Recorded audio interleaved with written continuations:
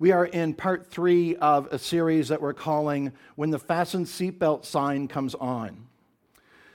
When the Fasten Seatbelt sign comes on in a passenger jet, it usually means one of three things, that either we're taking off, or landing, or you're experiencing some turbulence. So we expect the seatbelt sign to be on when we come in and take our seats, right? And we get settled in, and we're getting ready to take off, and then we take off. We expect that till we reach cruising altitude. That doesn't cause any alarm for us.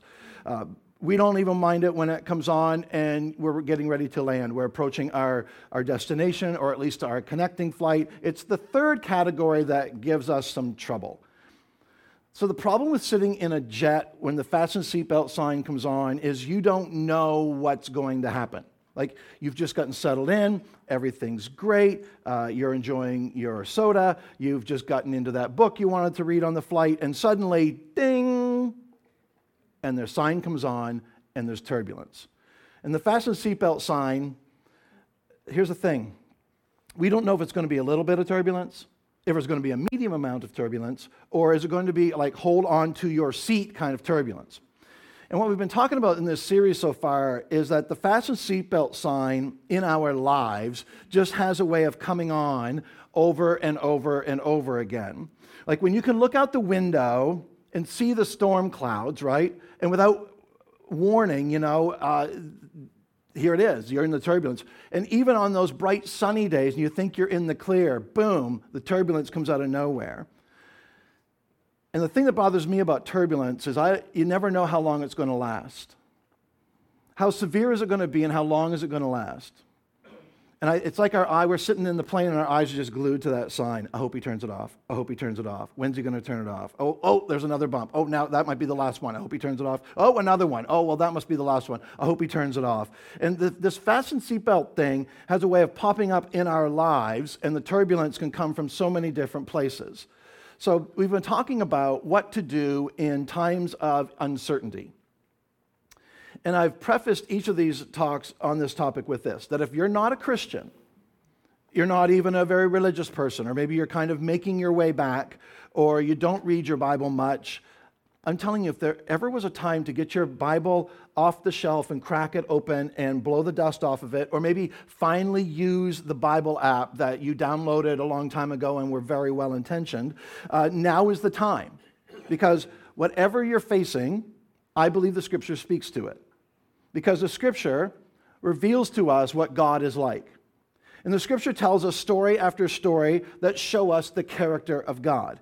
Especially we get into the New Testament and read about the life and teachings of Jesus, and we realize that he said he came to show us what the Father is like.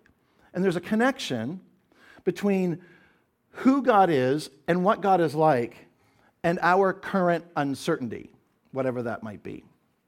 So we said that there are a few words that we want to pull from this series to act on as we face uncertainty. So the first word in part 1 was pray.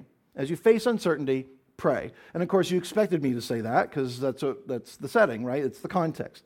But we took a little bit different approach. We said that whenever or wherever there's uncertainty, there's always fear. And in that fear resides a desire. So somewhere packed in our fear is a desire, a longing, and here's what I know, that if we can ever get to a place where we can identify that, like we can dig deep enough to get to that and identify the desire, then if we can ever hand that off to our Heavenly Father, we will hear Him whisper, I'll handle that. I'll take care of that. And in looking at the passage that week from Philippians 4, we concluded that what God has to offer us in our turbulence, in our uncertainty, is a peace that precedes anything actually being peaceful. Think about that. Do you remember the second word? Oh, wow. Maybe I still got my notes. I could just back it up and... Remember? Thank you. It's remember. See what we did there? Yeah. Now you remember, right? You remember now? How many of you remember now? Humor me, please. Okay, thank you. That means a lot to me. So affirming. During times of uncertainty, we need to remember God's faithfulness in our past. Because His faithfulness in the past shines a ray of hope over our future. And every once in a while, in the middle of some turbulence, It doesn't even have to be severe turbulence, right? But sometimes when we experience turbulence, we tend to run off, maybe to hide, maybe to escape, maybe to forget, maybe just to figure out how to cope. And God has this uncanny way of coming along and asking, what are you doing here? Like, in light of everything I've done for you, in light of my faithfulness in your past, what are you doing here? Today's word is one that so far is the most challenging for me, and it's the word seek.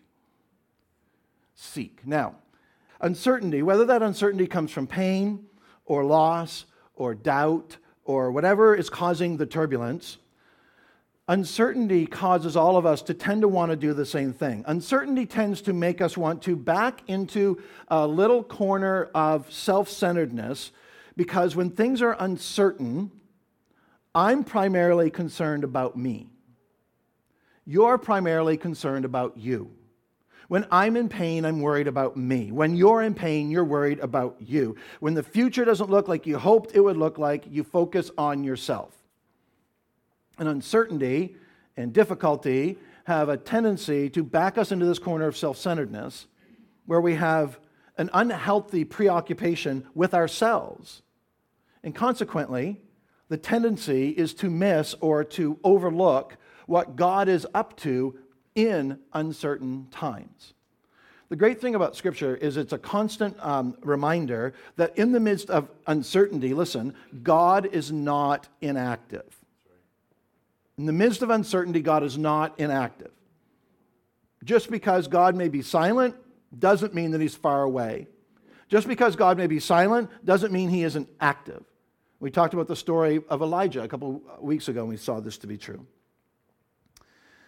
But if you and I, if we make the mistake of allowing the uncertainty that we face to cause us to be totally absorbed with our pain, our uncertainty, our anxiety, our future, our health, our family, my, right? Not only will we overlook what God might be up to around us, but you and I will miss out, listen, on the grace that God wants to extend to us in our uncertainty. So there's a lot at stake. If you have your Bibles or your Bible app, let's go ahead and turn to Matthew chapter 6. Let me tell you how Jesus starts this off, and then we're going to read a bunch of verses together. This is Matthew 6, in the middle chapter of what we know as the Sermon on the Mount. How many of you ever heard of the Sermon on the Mount? All right? Matthew 5, 6, and 7 is the most famous sermon that Jesus ever preached, or more likely a collection of bullet points from his most famous teachings. In Matthew 5, we find things like the Beatitudes, right? Blessed are the poor in spirit, for theirs is the kingdom of heaven. Blessed are those who mourn, for they will be comforted. Blessed are the meek, for they will inherit the earth. It's Matthew 5 where Jesus said, you're the salt of the earth. You ever heard that one? You're the salt of the earth. You're the light of the world. Let your light shine before others. Matthew 5 is where Jesus said, turn the other cheek. Go the extra mile. And at the very end of the chapter, he said, love your enemies and pray for those who persecute you. So it was just some light and fluffy teaching there that Jesus is into in Matthew 5. He continues with this upside-down thinking that was to become known kind of as the way of Jesus, the values of the kingdom he came to bring. So if you ever wonder what you should be focusing on as a follower of Jesus, like, where do I start? I have so much to learn, so much to unlearn, so much to relearn. I'm not sure if I'm really getting it.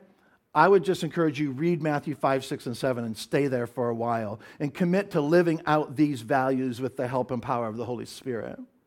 So Jesus continues his teaching of this brand new way of life in the kingdom of God, in the here and now. And in Matthew 6, he starts with what we know as the Lord's Prayer. Isn't really the Lord's Prayer, but we call it the Lord's Prayer. Jesus wouldn't pray this prayer. This was a sample prayer for us. It wasn't meant to be repeated and recited. That's fine, but it wasn't meant to be recited like it's a Pledge of Allegiance or something. It's really more of a template, like an example of how to approach our Heavenly Father. If you're interested, you can find one of Jesus' prayers in John chapter 17, where he prays for his disciples, and he prays for all those who would come after, for us. You should check that out, John 17. And in Matthew 6, Jesus addresses things like spiritual practices, the practices of giving and prayer and fasting. And then he comes around and talks about worry. Then in chapter 7, as the Sermon on the Mount continues, this is the passage where he says, Do not judge, or you too will be judged. We like that one sometimes. And he talks about the narrow and wide gates, and he talks about true and false prophets and true and false disciples, and then finally wraps it up with the story of the wise man and the foolish man, the wise and foolish builders. But it's this passage at the end of chapter 6 where I want to just focus for a few minutes. In Matthew 6, Jesus says one of the most insensitive things that he kind of became known for this, really, to look out over a crowd of people whom he never met and to say something so audacious like, don't worry. I don't know your deal. I don't know any particulars about your life. All I know is, don't worry about it. I don't know how you feel when someone tells you not to worry. Oh, yeah, I do know, because I know how I feel, right? Like when I'm halfway through my story and someone interrupts me and says, don't worry, my tendency is, I was going to say violence, but let me just back that up first, is to think, like, the only reason you're saying that is because you don't, like, you haven't heard the rest of my story yet. You interrupted me. It would be great if you would just be quiet, let me finish my story, and at the end of my story, you would say, well, no wonder you're worried. No wonder you've reacted the way you have. No wonder you feel the way you do. If I were in your circumstances, I would feel exactly the way you feel. None of us want someone else to tell us not to worry. We recoil at that. It's insensitive. And Jesus dives into this part of his teaching by saying, not to an individual, but to a whole group. And when he speaks to a whole group, I believe he's speaking to us today. That I know you're facing uncertain times. I know you can't pay the rent. I know you need a job. I know you kind of sit around all day and watch cable news, so you're freaked out and you're obsessed with news stories, read over dramatic music with talking heads shouting over each other. And I know you desperately want for your kids to return to God. And I know you can't sleep at night. I know. But don't worry. And they're like, I am so sure. This is not helpful, Jesus. Sounds like a blanket statement. Don't worry. And in these verses, Jesus takes apart the worry that we bring into our uncertainty. And he says, I'll tell you what we'll do. Let's make a trade. You give me your worry, I'll give you something in exchange. So here's why this teaching of Jesus is so important, even though it might sound impractical at times. Because there is a grace. I want us to get this. There is a grace that is available to you from God when we make this exchange that Jesus challenges us to make. So let's read some verses. Matthew chapter 6, verse 25. We're going to read and kind of talk our way through this. This is from the middle of the Sermon on the Mount, the words of Jesus. Therefore, I tell you, do not worry about your life, what you will eat or drink. So those are like basic necessities, right? Don't worry about that. Or about your body, what you will wear. It's kind of second tier of necessities. He's sort of categorizing our needs here. Here are the basic essentials of life, what you're going to eat. Don't worry about that. Next level, what you're going to wear. Don't want you to worry about that. Now, for most of us, let's bring this into our culture. We don't get up in the morning and open the refrigerator and go, what am I going to eat? Well, maybe we do, but it's because we have so many choices, right? Like we're beyond, like we don't live in a survivalist culture. And sometimes we forget that the way we live our lives isn't the way that humans have always lived. It isn't the way, listen, that it is even today for a good portion of cultures around the world. The very idea that, I'm not sure what I'm going to eat today, we think that means from which of the many food items available to me in my own pantry, in my own refrigerator, will I choose to eat today? Or I need to make a list of things to buy when I stop at the store on my way home from work today. What should I put on my list? And it's not to mention all the options available to us at dozens of restaurants within driving distance. When he says, don't worry about what you're going to eat, he's talking to people who never knew what they were going to eat from one day to the next because they didn't stock up on food. They couldn't store foods. It wasn't even that long ago that this was true even in North America. Like you couldn't store foods for very long. They never knew how many times they would eat in any given day or what kinds of meals they would be. So we don't typically have those exact worries about food. But let me just say this. If you do, like if you're at a place where you're not sure where your next meal is coming from, and your fridge and your pantry are pretty bare and things are pretty tight and you have to choose between heat and food, come talk to me. Because you're surrounded by people this morning who don't want you to have to go without and would be happy to give from their abundance, right? Right, okay. We do have the same kinds of worries. even though we may not worry about the same things. There are those things that we think are essential. There are things that are essential. Then there are things that we think are essential. Like, how am I going to get through school? How am I going to get my kids through school? How am I going to make the mortgage payment? How am I going to pay for heating oil this winter? What are we going to eat this week with what we have in the bank? Then, of course, there's always something breaking down unexpectedly that has to be paid for. What am I going to do? Then there are the secondary things. Will I get asked to the prom? Am I ever going to get married? Will I ever get a raise? Will I ever find a better job? And all these both those tiers consume us emotionally, and that's what we tend to worry about. In Matthew 6, to worry in this passage means to be consumed by. It means to pursue or to chase after, or to allow your emotions to kind of close in around these unrealized issues to where it's all that we think about. And Jesus says, don't do that. And he goes on, it's a good thing he does, because otherwise it just seems like he's being really insensitive. He says, is not life more than food?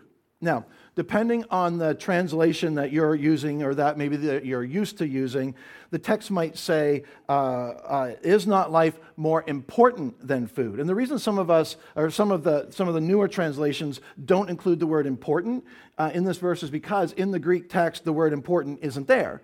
But in some English texts, like the original NIV, they just stuck it in there because they thought it read better. But now in the latest version, like of the NIV, which I like to use, it's nearly 12 years old now, they left important out of here because literally it says, is not life more than food, and the body more than clothes? So he's asking us this difficult question that none of us want to acknowledge because it makes us look kind of foolish. He says, wait a minute, you just stack up all the stuff that you are accustomed to worrying about.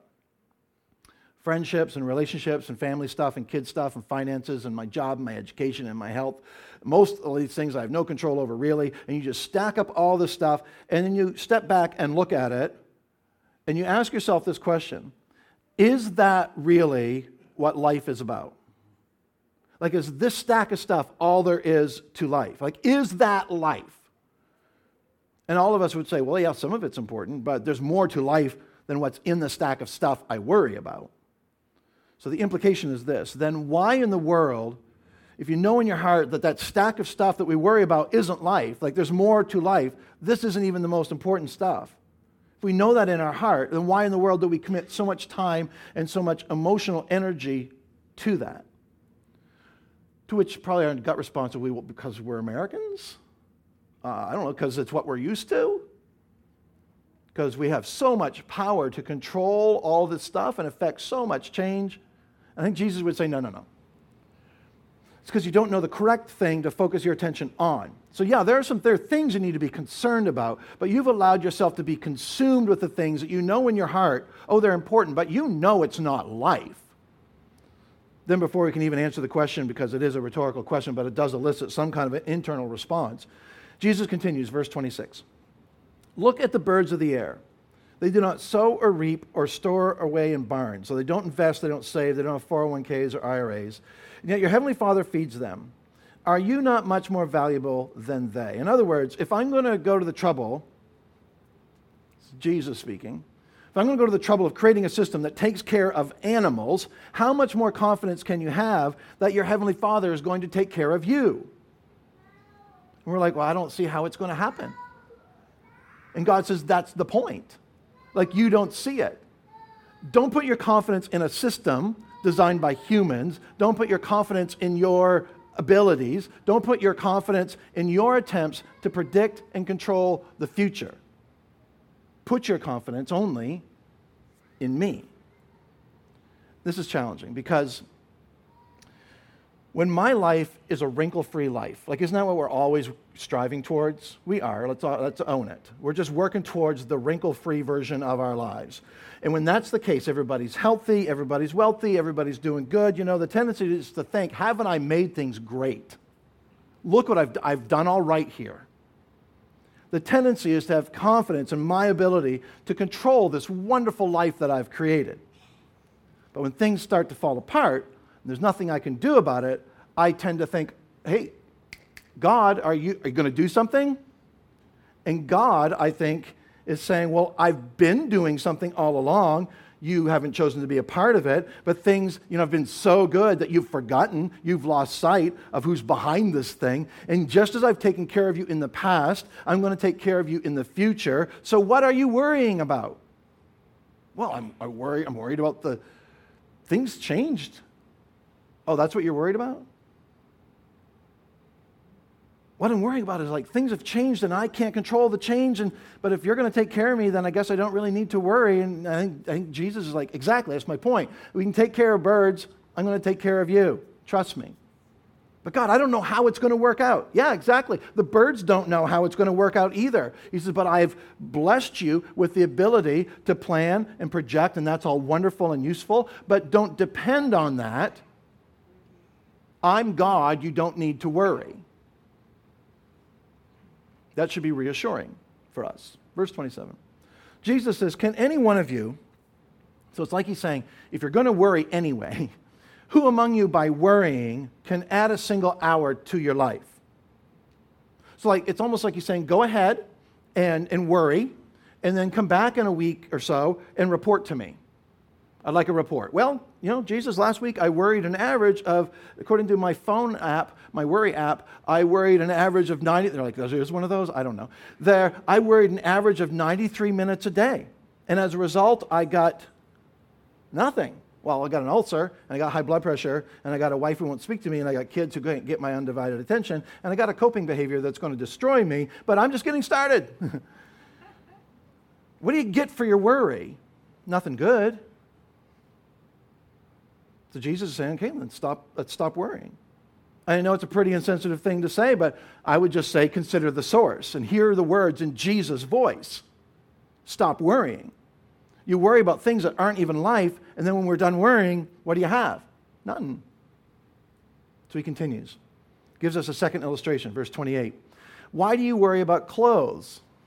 And for us, do you know what this is about? You know what he's speaking into? He's speaking into image. It's about image. Especially in this culture, that's what it spoke to. And we have all kinds of things that speak to our image. For us, it's where we live, and what kind of house we live in, and what we drive, and where we travel, and what we wear, where we wear it, and the image we project on Sunday mornings, and the image we've curated on social media. He says, think about the time that you spend thinking about and retooling and propping up your image. Whether it's this upgrade or that, or the clothes, or the car, or the vacation, or the house, or the furnishings, or the image. He says, you worry about that. He says, see how the flowers of the field grow. They do not labor or spin. Yet I tell you that not even Solomon in all of his splendor was dressed like one of these. Here's the deal. Spend a little time outside. It doesn't really matter what time of year. Spend some time, I don't know, in Acadia. Perhaps you've heard of it. We have a national park in our backyard. Spend some time there. Spend some time outdoors, somewhere, anywhere. Go to museums like natural history museums. We serve the most outrageously creative God. Have you noticed? You're like, well, not so much in the wintertime. Oh, no, even in the winter. Yeah. He's a God who loves variety. I mean, on your best shopping day with your credit card in hand, you can't compete with God when it comes to fashion and variety. And we worry.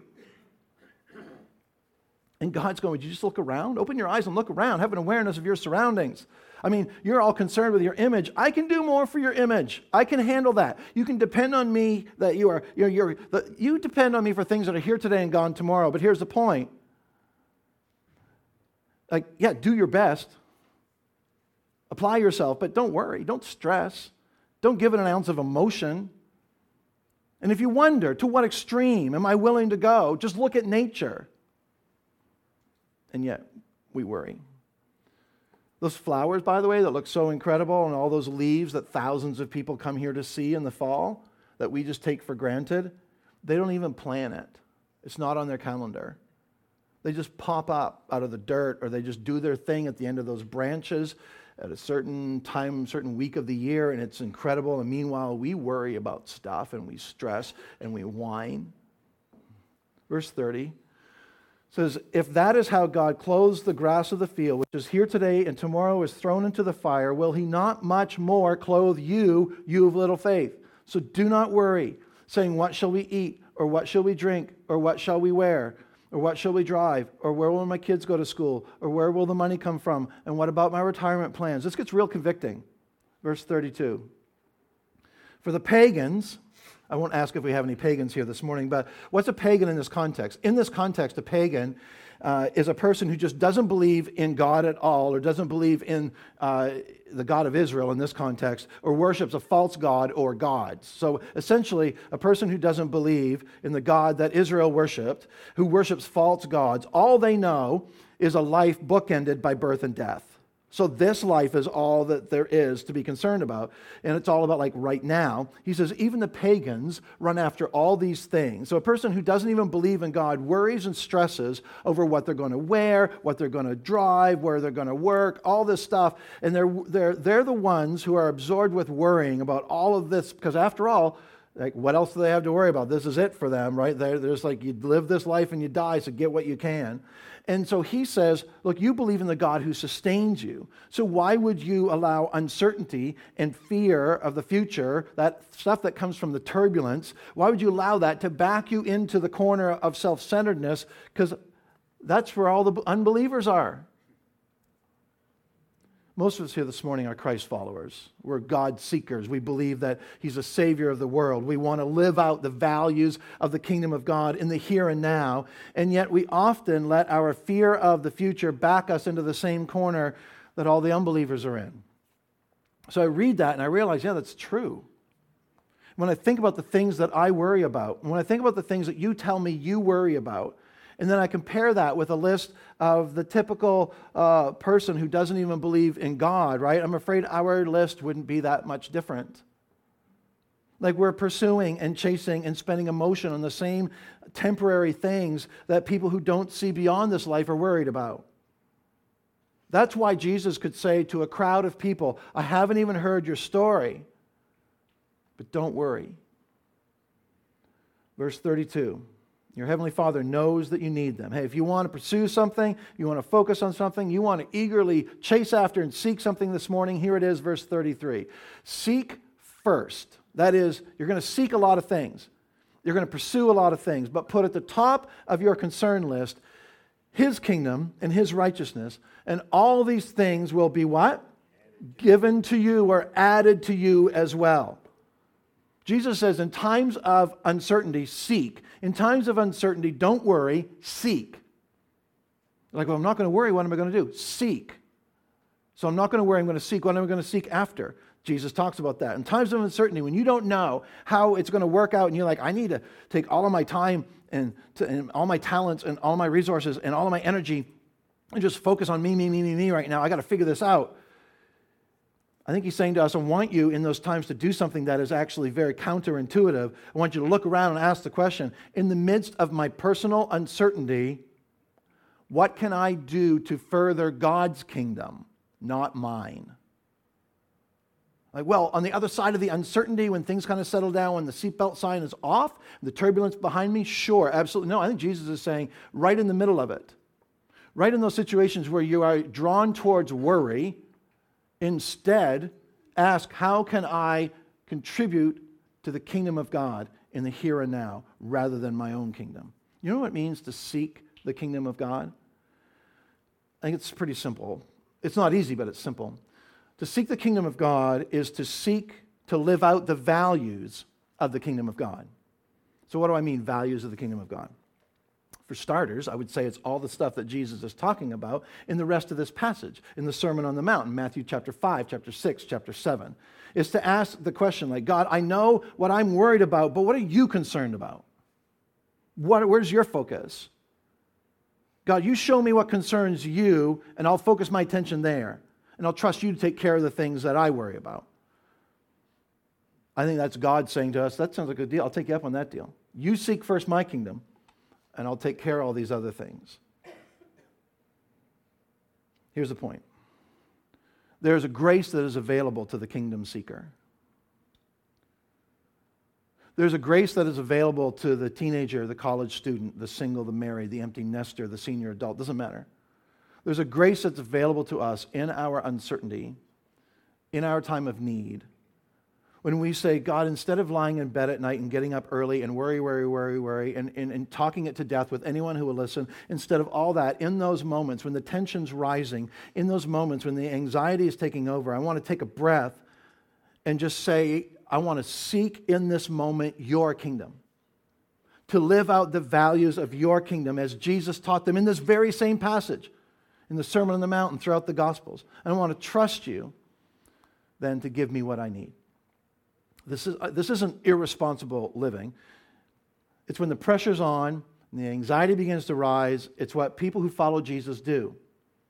In those moments, they seek first, not their own deal, but the values of the kingdom of God. So you know what it means?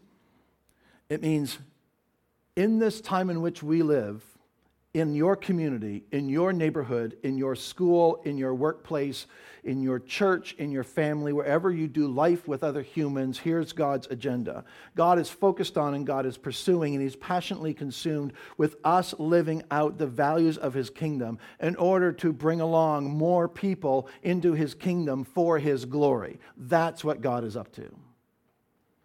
And the reason He's left us here, and maybe, just maybe, the reason we face some of the uncertainty that we do is that God is about to do something unique through us, through our uncertainty, to bring more people into His kingdom.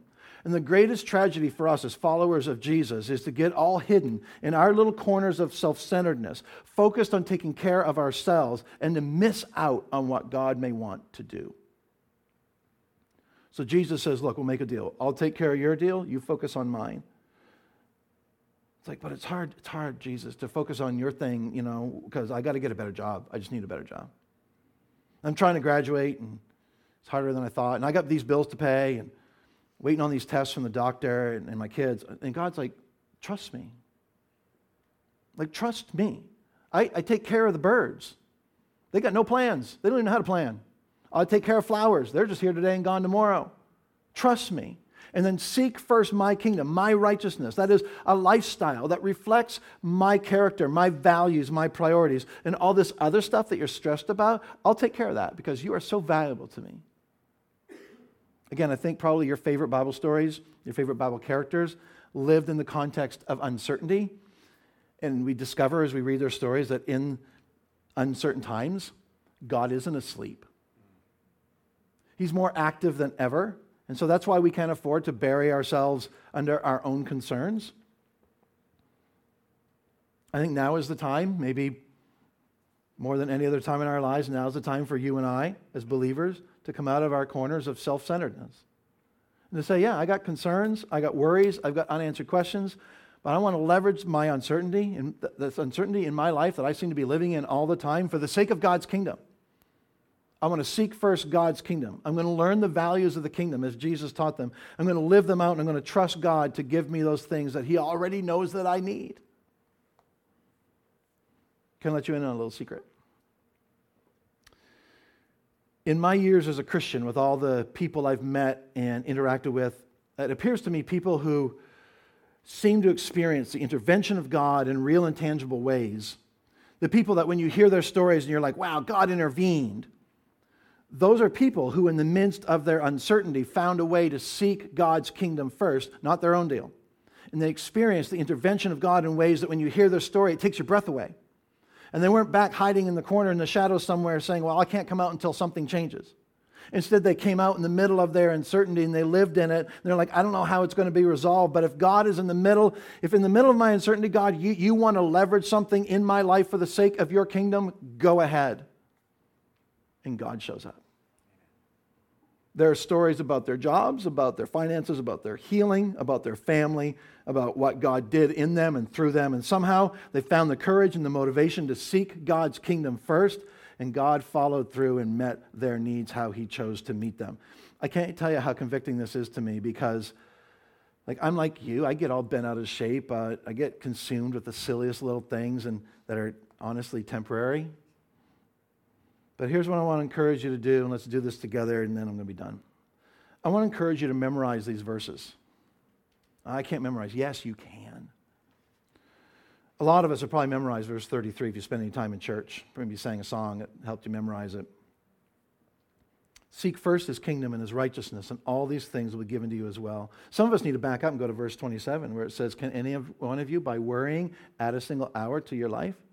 We need to memorize it, write it down, put it up in the bathroom mirror, and tomorrow morning, like Monday mornings, Mondays. And it always says, the weather's always awful on Mondays in January. And we just get up and we just rev up the worry thing, and we get all, our outlook is all distorted, and we worry ourselves all through the week. And you worry yourself to school, and you worry yourself to work, and you worry yourself through the day, and you worry yourself back home, and you worry yourself through health stuff and kids stuff and finances stuff. And we just worry ourselves through the week.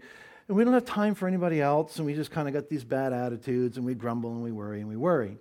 So we need to remember, can any of us, by worrying, add a single hour to our lives?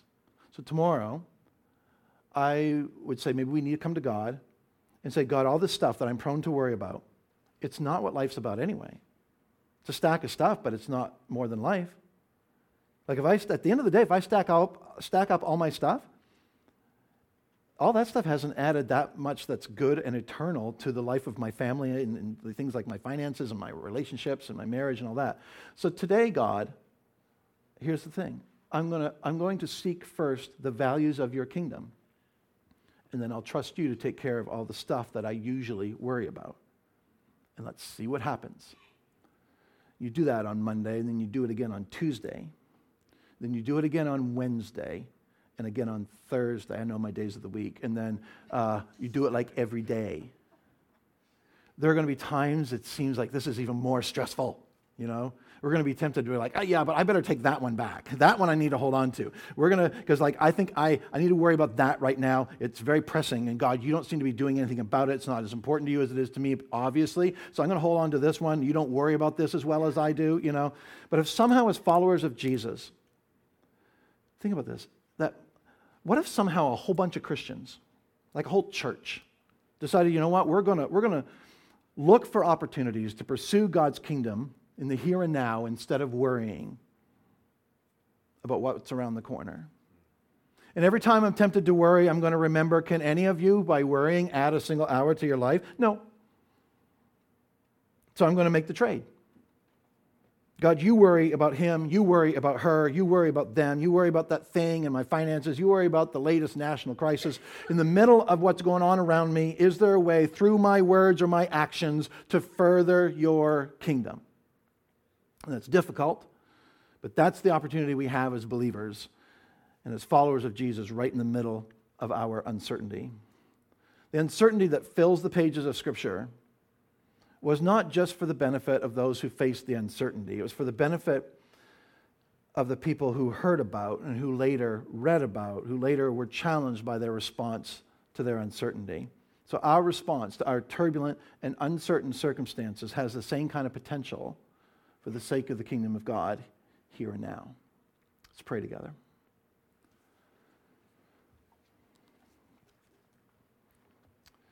Heavenly Father, every time we open to the Sermon on the Mount, we're just expecting for that to land right in our backyard, right where we do life. It's so, if we're being honest about it, it's so convicting. It seems like impossible. It's so upside down. But we also know it's what you've called us to. This life in the kingdom as you've described it. To live out values as you've taught them and exampled for us. So God, I pray that you'd help us just to kind of immerse our minds with the values of the kingdom of God to the point where they become second nature for us, and through the power of your Holy Spirit to live that out in all of our interactions with others, knowing that we can trust you with all the stuff that stacks up that isn't life. I pray that as we engage in this discipline, as we learn what it is to seek the kingdom of God first, to trust you with everything else, may our light shine into the darkness, and may the glory go to our Heavenly Father. Thank you for what you're teaching us, what you're doing in our lives. We thank you in Jesus' name.